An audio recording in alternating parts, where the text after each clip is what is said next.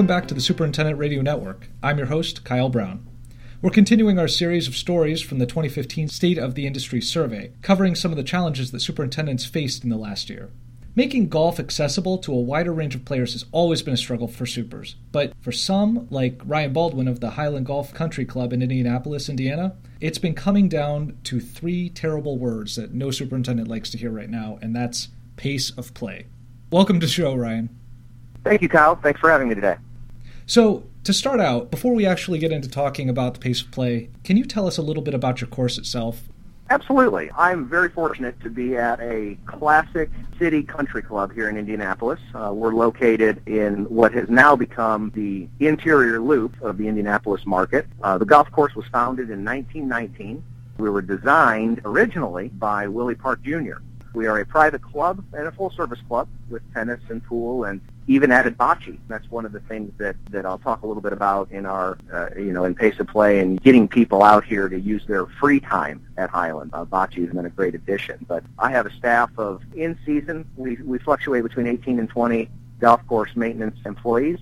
I have a full-time staff of 7, including myself. And that includes 2 assistant golf course superintendents in management roles, a horticulturist for our landscape facility here, and a golf course technician for our equipment, and then a few operators and laborers that stay through the winter months. So why is pace of play a problem for you on this course? I really look at it from 2 perspectives. I look at an overall picture of the time it requires, whether it's a member at Highland or whether it's a daily fee player down the street at a public facility. There's a time of available moment that a golfer needs to have free in their day. To me, it starts with pace of play on the golf course. Our golf shop has made it a priority to keep pace of play on this golf course for 18 holes to 3.5 hours. Now, we have some advantages in doing that. Being a private facility, can monitor start times. We can space those out a little bit better, space our start times at 8 minutes to be able to keep people from bottlenecking early in the golf course. I mentioned in my intro, we're an old golf course, so we're very accessible for walking. We don't have long distances from greens complexes into tees. But at the end of the day, the millennial generation, and even a little bit, I'm in my early 40s, my generation, they have so many other time commitments in their lives between their work requirements and especially with their children in this day and age with AAU basketball and season-long football and band and choir and what have you. So to keep this an important part of somebody's budget, somebody's lifestyle, it is no longer the same as it was with the generation that is now in their 60s and 70s where when they made it, they joined the club. They had specific days of the week that they took off of work. They spent the entire day at the club playing golf, playing cards, having dinner. That was part of their lifestyle. The newer members, the members that we bring in today, they're in and out. And the key for us is to find ways to accommodate when they have an hour available or they have 2 hours available and make this a destination for them when they have those available times. Some of the things that we have gone into doing for this, I mentioned in my intro that we installed bocce courts. Mm-hmm. Has nothing to do with the game of golf, but bocce, they play a game in 30 to 45 minutes. The location is very close to the grill, so it's close to refreshments, pub-type food service. We get a lot of activity around lunch hour from our younger members, for example. They'll come and play a game of bocce, have lunch, and then go back to work. From a golf course perspective, we've spent a lot of time and money on our practice facility. We've noticed a major change and shift in usage for our practice facilities versus golf course. And I think that has a lot to do with that 1 hour and 2 hour type time frames where a member or his family will have a shorter period of time and hitting golf balls or practicing chipping, short game, what have you, is more conducive than trying to play an 18-hole round of golf. Where do you see some of the hang-ups on the course? From a standpoint of hang-ups, when we look at our scheduling each and every year, so I'm in my 8th year at Highland. I'm in my 17th year overall as golf course superintendent. I can say unequivocally in the last 3 golf seasons, we have made the most changes to our member event schedule than we made in my previous 5 and likely 20 before that. That is all based off of the fact that we're trying to find that, we have a few events that will never change. A few member guests that are always going to be structured the same, the Highland Classic, the Tutwiler. With the general events at the club, we're fishing for that medium. Prime example, our 18-hole ladies league day forever was on Friday mornings. Well, we had seen an increase in member numbers, but a decrease in participation in the 18-hole league. And we did a pretty extensive survey in 2012, I believe it was. And one of the things we found out from the ladies interested in the 18-hole league is that a lot of them are employed now, dual income homes, or they may be the sole income if they're single. And Friday morning at 9 o'clock was not conducive to that schedule.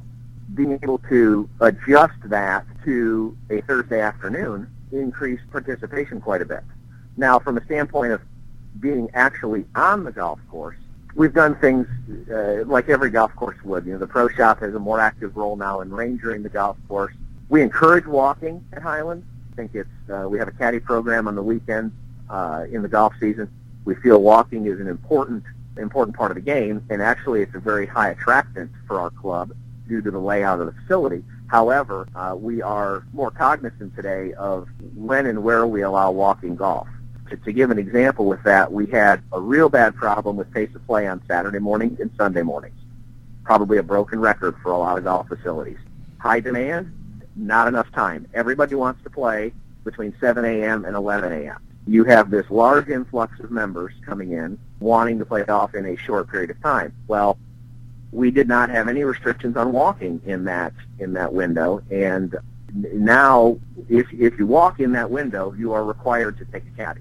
So we're not going to tell a member they can't walk, but if they are going to walk, they're going to have a caddy for pace of play, because we found that we would get a foursome out there that was on foot, and early in the morning would turn into a 4.25 hour round of golf, and of course that trickle-down effect affected the rest of the morning. By the 10 o'clock group, it was a 4.5 hour or more round of golf. What are you planning on doing this year? One of the big things that we're going to do from an available time standpoint is we have continued to increase the number of 9-hole golf events that we hold. So that doesn't necessarily affect the pace of play on the property in a specific round, but that does allow us to interact more with some of the members that don't have that 4 to 6 hour window in their day to come out and play. And one of the things prior to this interview that I had thought quite a bit about was my own personal life. And I have a 17-year-old daughter and a 5-year-old son, which makes me crazy, I understand. But I love the game of golf. But my participation in the game has dropped dramatically in the last 5 years since my son was born.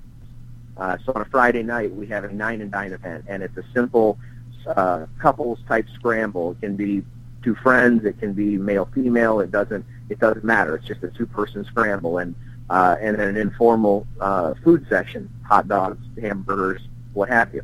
So if they choose, they're in and out of here in maximum of 2 hours. From a standpoint of pace of play on the golf course, something that Highland has always done, we've been very traditional. We do not hold tee times. That has served us very well in the non-busy times of the day or the non-busy times of the week. However, it can become quite the challenge on Saturday mornings, Sunday mornings, quite often on Wednesdays when a lot of the business people take time off in the afternoon for choose-ups, things of that nature. So one thing that the golf shop has done, I mentioned a little bit earlier, is they have an 8-minute spread on their start times. I believe it was a 6-minute spread in the past. So that extra 2 minutes, allowing that first group to approach the green, be near the putting surface before the next group tees off, helps us quite a bit. And it all boils down to that. And quite frankly, at the end of the day, you have your fast players and you have your slow players. I'm not sure there is a golden bullet for the challenge of handling adults and the slower players versus the faster players. One of the things that you had talked about in your response on the survey was that families don't really have the same kind of block time that they used to dedicate to golf. The way that you're talking, including things that reach out to the rest of the family, including shorter games and other things like bocce you mentioned, do you think that changes things at all if golf can reach out to more players like that? I'm a firm believer in that. And pace of play within a round is a challenge. But there are, of course, things we can do with education, with the membership, spacing, tee times, as we've spoken. The biggest challenge is keeping this expense a high priority within the family budget. If the use of their country club or their golf course or their resort facility is low on that priority list, it's going to be a very easy component when there's any discomfort to walk away from, whether that discomfort is a dues increase or whether that discomfort is I'm sick of playing a 4.5-hour round of golf. These issues are the ones that I think are making the biggest difference for us. A couple of key points. We have integrated our junior golf program with our swim team and with our junior tennis program. So what we have done is we've created, instead of 3 different entities, we have integrated those 3 programs to work as a team. That has given the youth of the club a reason to use our facility versus going to the local baseball field or going to the local gym to shoot baskets. Anybody who's a parent knows that the time that we need to use for our children becomes our number one priority when we're parents. Another thing we have done is, I mentioned earlier, incorporating evening 9-hole events. We started with the 9 and Dine concept that I mentioned earlier, and I see that expanding, and that's a Friday night. The bocce component that I mentioned is something that we have even used in our member guests. At the end of the day, I'm a golf course superintendent. I'm a Purdue graduate. I'm a turf guy through and through. But over time, I have even had to morph. I now oversee all of the facilities maintenance at the property as well. As I've seen the bigger picture, golf will always be the most important concept at Highland, and it will be the carrier of our success, and it will be the failure for us if it's not the right product as well. When it boils down to it, the time it takes to be involved with the game of golf, in my opinion, even outweighs the expense of the game of golf. I hear a lot of people, mention that, well, it's just a very expensive sport as well. It's becoming more and more difficult to fit it into their schedules. And I think as golf professionals and golf course superintendents, club managers, industry leaders with publications like yourself, we need to really focus on how can we provide an excellent experience for people in different types of time slots. The days of just saying you're going to spend 8 hours between driving to your facility, having lunch, playing golf, having a few cocktails, having dinner, and going home, those days are, for most people, gone. Doing everything we can to truncate that time frame down to the most effective experience. So when they walk in the door to the minute they walk out the door, their experience is as high quality as it can be, but it's also as short a period of time as it can be. You'll have to let us know how your plans turn out this year and what kind of effect they have on your pace of play out there. So thanks for sharing that with us today. You can read more stories like Brian's in our State of the Industry survey, which ran in the January, and you'll see more in the February print editions of Golf Course Industry Magazine. Thanks so much for being on the show today, Ryan. Thank you, Kyle. I appreciate the invite today. It was wonderful. You've been listening to the Superintendent Radio Network, the podcast of Golf Course Industry Magazine, a production of GIE Media, Inc. I've been your host and producer, Kyle Brown. You can find all of our podcasts on iTunes or the SRN page on golfcourseindustry.com. Talk to us at srn@gie.net or at GCI Magazine on Twitter. Thanks for listening.